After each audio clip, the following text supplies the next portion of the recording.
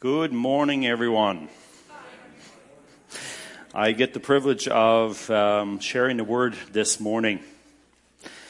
So, we have been on a series called Made for More, and we're on the fourth part of that series. And it's, I think it's a good word, made for more. I think in our identity in Christ, we are meant for more, right? God wants to pour through us. So I hope we can, this morning will be good. I want to talk a little bit today about the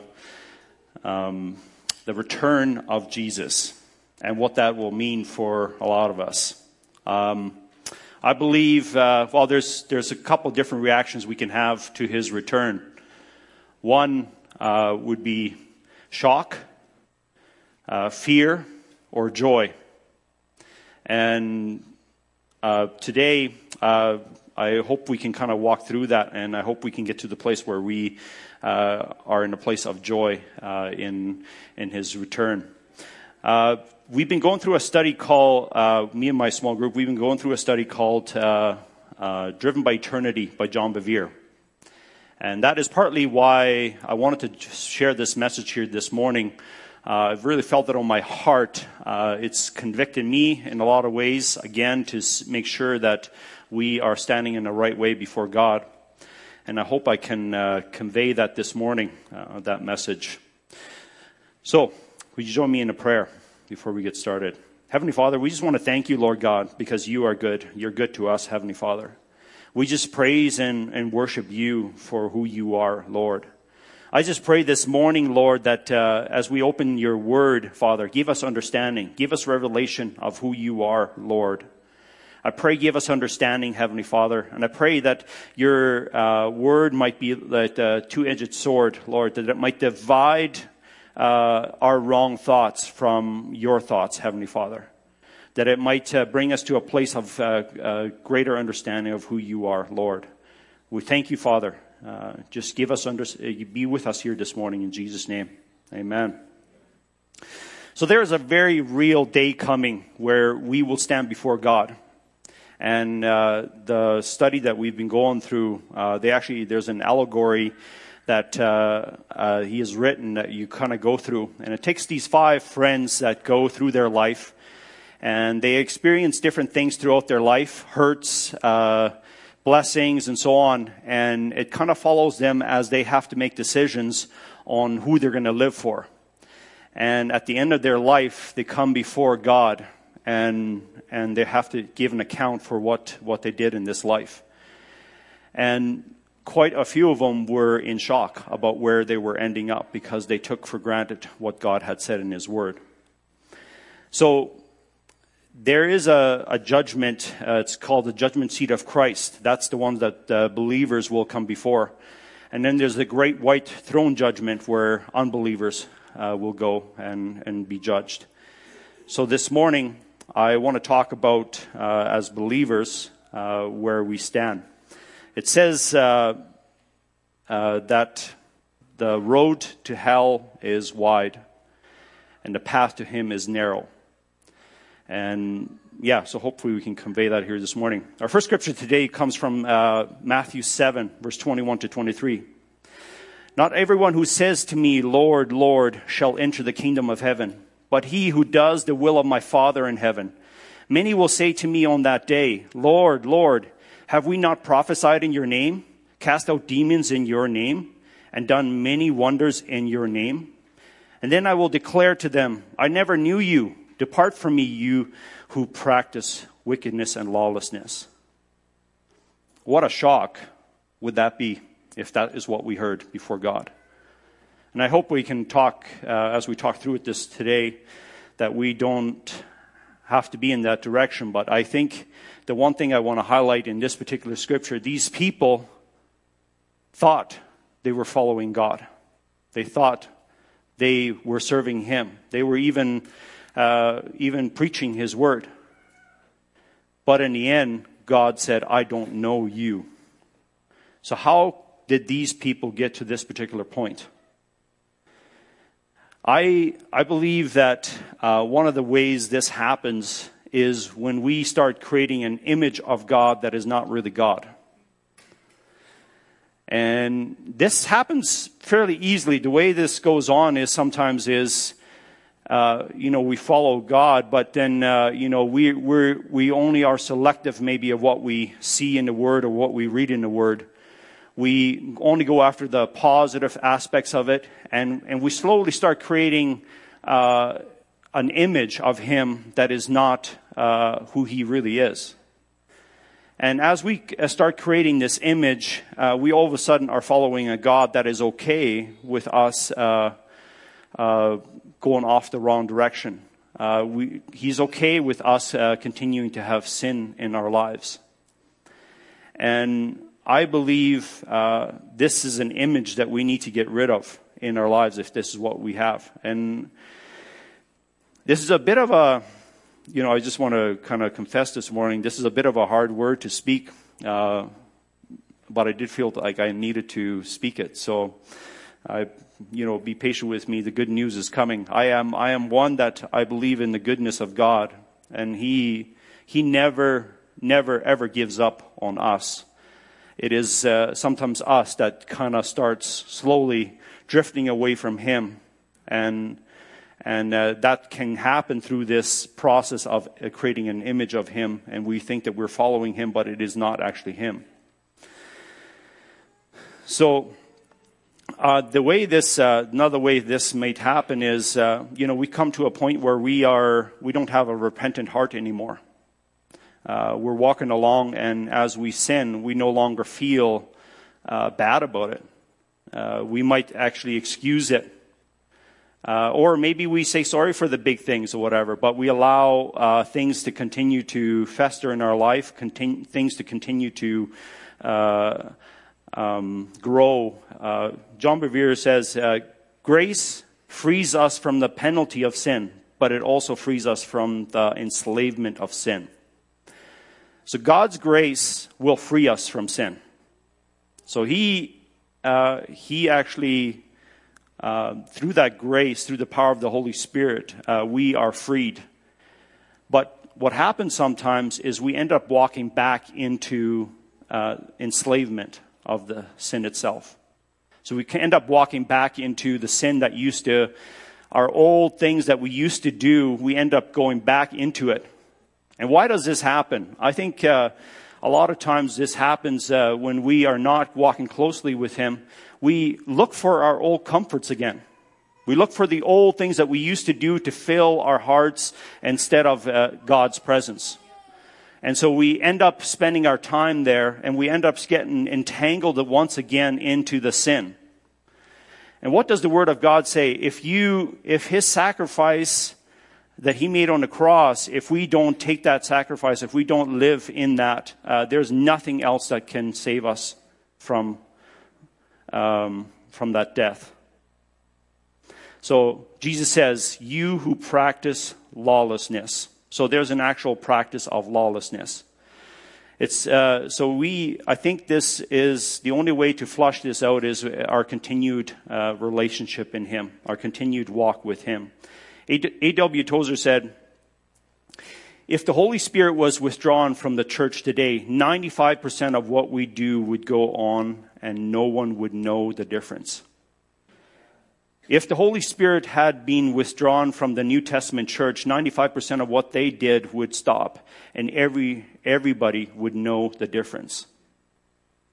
It's quite a shocking statement that A.W. Tozer says here, but I just wonder, is that true? Do we get so good at doing church instead of being church? Do we get so good at speaking the language without being what God has created us to be? And I think we need to continue to stay before God in that close walk with Him, but through the power of the Holy Spirit in order for Him to continue to show us the small things that kind of rise up in us. Don't underestimate what's happening in this world. Don't underestimate the enemy and what he's trying to do. Everything that you see all around you, everything coming at you, people speaking at you, they're all trying to, not all of them, but most of them are trying to speak a contrary language from what God is speaking. It is a contrary kingdom to what he is trying to bring in. And if we're not walking closely with him, we end up thinking, and sometimes they mirror fairly close. They're pretty close. You can see by these people, they were doing things in the church. They obviously were doing things, but they mirrored so closely they failed to see that they did not have a relationship with him. He said, I never knew you. So they did not have a personal walk with him, but they went through the motions. And trust me, I've been there where church becomes a place where you just go through the motions. You come to church, you do this, you do that, you say hi, all the stuff, and was there an impact? No. Sometimes we walk out the same as we came in. It's all about the walk with God. In 2 Timothy 3:13 it says, but evil people and impostors will flourish. They will deceive others and will themselves be deceived. So I actually believe that when we are in that falsehood, we ourselves deceive others. And we need to be careful as believers, because if we follow somebody that is not walking in the Spirit of God, we can be deceived as well. Because we think, wow, that person is doing it. Why can't I? That person, is doing this or that, right? In 2 Timothy 3:5 it says, they will act religious, but they will reject the power that could make them godly. Stay away from people like that. It is only done by the power of the Holy Spirit that we are able to change into a new likeness, and to change into who he has made us to be. And let me just illustrate here. This is not a new believer, and this is not a person who does wrong that is all of a sudden off track in him. It says in the Bible, you will be forgiven you should forgive your brother 70 times 7. There's endless forgiveness for those that are truly repentant. But this is not an abusive thing that I can sin, I'll just say sorry afterwards. What slowly ends up happening in our lives is we end up searing our heart. And we sear it over and over again until we don't feel the Holy Spirit telling us anymore that we need to repent. All of a sudden, those sins they're okay. They're fine. They're just little ones. Matthew 7 verse 20 says, yes, just as you can identify the tree by its fruit, so you can identify people by their actions. So we need to watch and see people that have the wrong actions, and we need to make sure that we're following him and follow his Spirit. So how do we make sure that we're staying close to him? And one of the ways I believe is the fear of the Lord.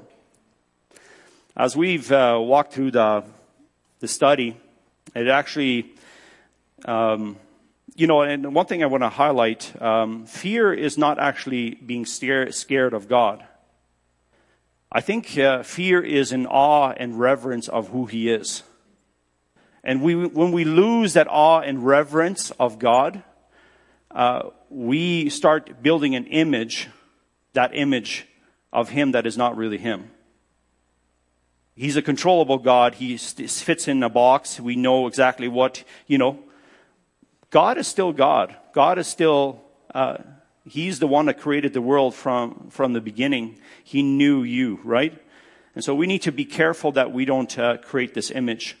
In 1 Corinthians 8 verse 3 it says, But if anyone loves God with awe-filled reverence, obedience, and gratitude, he is known by him as his very own and is greatly loved.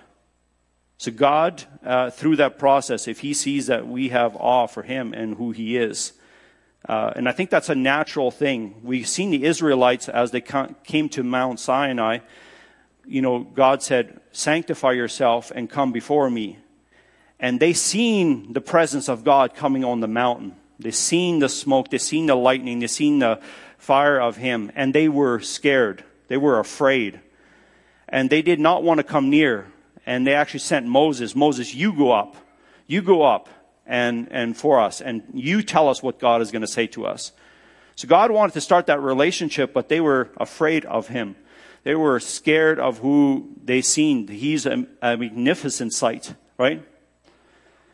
Isaiah 33 verse 6, it says, he will be your sure foundation for your times, a rich store of salvation and wisdom and knowledge. The fear of the Lord is the key to this treasure. So that is the key to this treasure. The fear of God keeps us in a place where we see him as holy.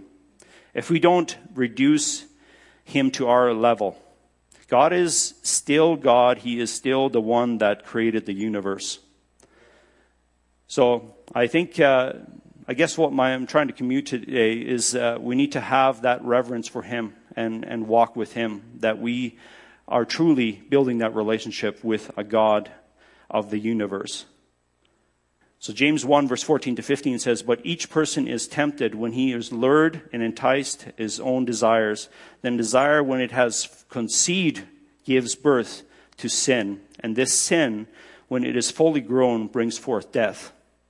So we need to be careful that we not once again get entangled by sin, and that sin continues to grow in us, and then finally brings us to a place of death one more time. John Bevere said, if we want a stronger anointing on our lives, we need to learn to hate sin like God does. And you will see a stronger anointing.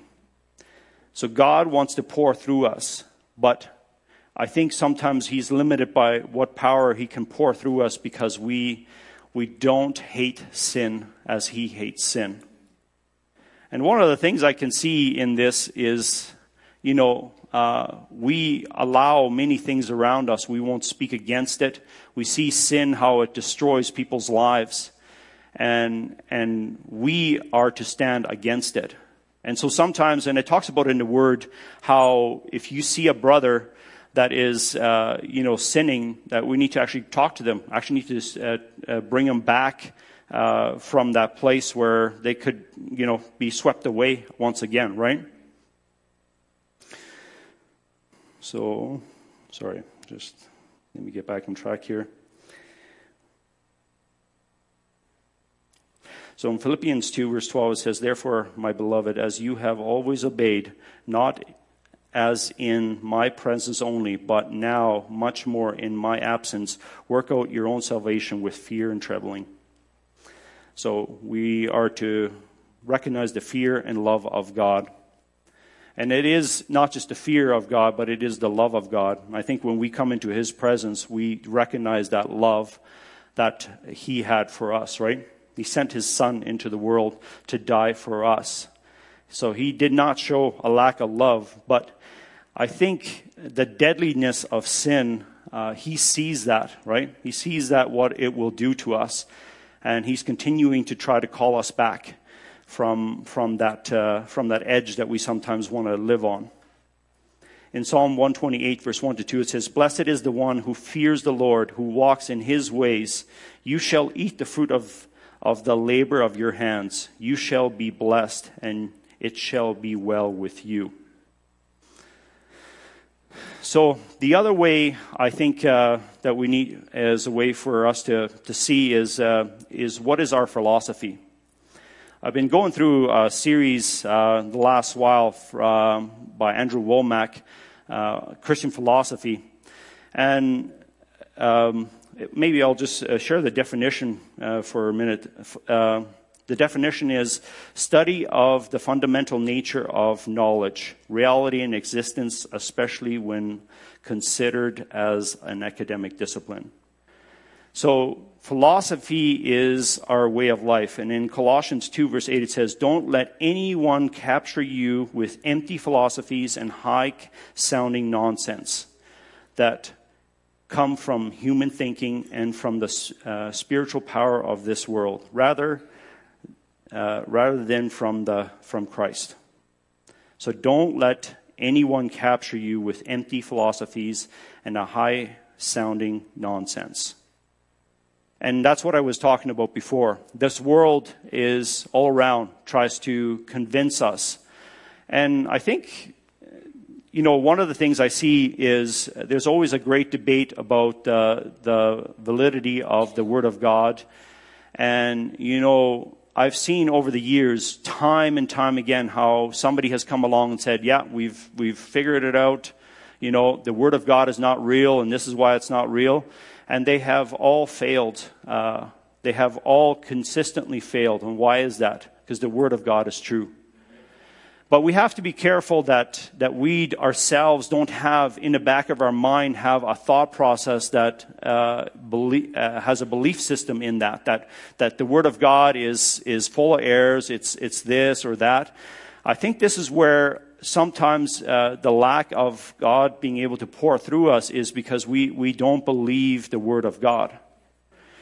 And we need to get to a point where, and this is a point where we need to establish for ourselves that the Word of God is real. God is real. What He says in His Word is real. And the problem is, I think in this is sometimes that we ourselves don't know the Word of God. We don't know Scripture enough. And so we allow the world to tell us about the Word of God. And we allow other people to tell us about the Word of God. And we ourselves are not getting into the Word of God. I don't know, as we draw nearer and nearer to God's return, you see it all around. You see many things, many signs and things happening in the world that we're coming into a place where it's getting close to His return. And what did the apostle say? We need to live with expectancy. We need to live as though He is returning soon. And we need to be prepared for that. In 2 Timothy 3:16 it says, all Scripture is inspired by God and is useful to teach us what is true and make us realize what is wrong in our lives. It is to correct us when we are wrong and teach us to do what is right. Isn't that awesome? The Word of God, as you read it, will continue to correct you. It will continue to build that firm foundation in you. I think we have to be careful, again, because what happens sometimes, and John Bevere said it, we read what we believe rather than believe what we read. So sometimes, people have taught us a certain way and this and that, and we read it in that way versus asking God, by the power of the Holy Spirit, to give us insight into what the Word of God says. To give you an actual revelation of who He is and what He is saying to you. Because I can tell you, God wants to speak to you directly. And I've found this many times myself. You can hear great teaching, and if you just depend on that great teaching, it will fade over time. But if you get into the Word of God and you actually read and you actually search that out yourself, what ends up happening is God actually gives you a revelation and understanding about who He is and what He wants to speak to you about. And so all of a sudden, that is no longer that person's revelation. It is now your revelation of who God is and what He is speaking to you about, right? So we need to make sure that we're reading it for ourselves. We're searching it out. We're searching out His Word. So just to recap this morning, the day of the Lord, so number one, the day of the Lord, make sure that we're not creating an image of Him that is not Him, that we're truly following Him. Number two, the fear of the Lord. The fear of the Lord. We need to depend on Holy Spirit to work in us, to correct in us the things that are wrong. And number three, what's our philosophy? Do you believe the Bible? Do you believe the Word of God? So there's a scripture I want to read over you. It's a prayer. I think it's a prayer that we need to receive. So It's Philippians 1, verse 9 to 11. And this I pray, that your love may abound more and more, displaying itself in greater depth and in real knowledge and in practical insight, so that you may learn to recognize and treasure what is excellent, identify the best, and distinguishing moral differences, and that you may be pure and blameless until the day of Christ, actually living lives that lead others away from sin, filled with the fruit of righteousness, which comes through Jesus Christ, to the glory and praise of God, so that his glory may be both revealed and recognized. Isn't that awesome? Is amen to that. So maybe you kind of knows that it kind of feels a little bit hard to talk about these things and talk about judgment and so on. But I think this is a way for us to be firm. And I don't, when I was a new believer, that is one thing that I had to overcome. Actually, was my self-condemning of myself consistently. I started walking with God, and when I'd slip up, I would condemn myself, and I would get into a place where I kind of felt like I wasn't saved or this or that. So I questioned that consistently. But it says in the Word of God that as we repent, we have to believe, we have to have faith that He is faithful to forgive us. As we continue to come before Him in repentance, we are forgiven. We are made whole, and we don't have to carry that with us anymore. We have to leave it at the cross. So I want to make sure that this morning that is not something that, we're coming again into a place where we are continuing to carry things with us as we know we're leaving them behind. And God has forgiven us. So He died on the cross for our salvation, for our complete forgiveness. And that covers your future sins, all those things that you will do. But the one thing is, it is a walk with Him. It is a close walk with Him, a continued relationship. And I hope today that is what I communicated, that it is. We need to be careful. It is still a thing that we need to be watch for what the enemy is doing. Because he continues to try to come around. He tries to separate us from God. He tries to separate us from the church, from people that will speak into our lives, so that he can once again, it says like he's seeking for someone to devour, right?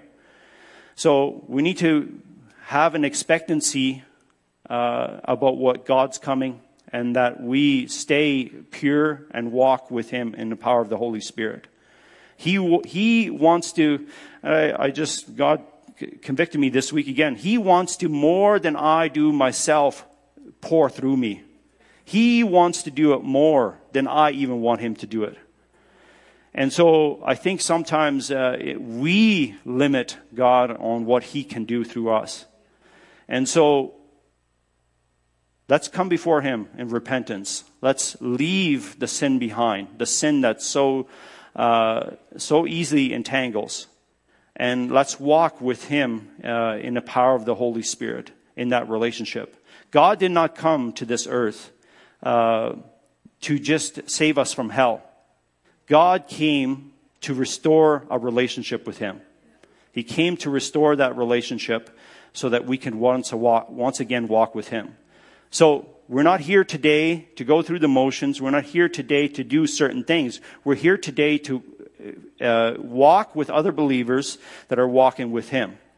So make sure that you have that walk with Him. You should be able to feel the presence of God in you, and the presence of God leading you each and every day in all that you do.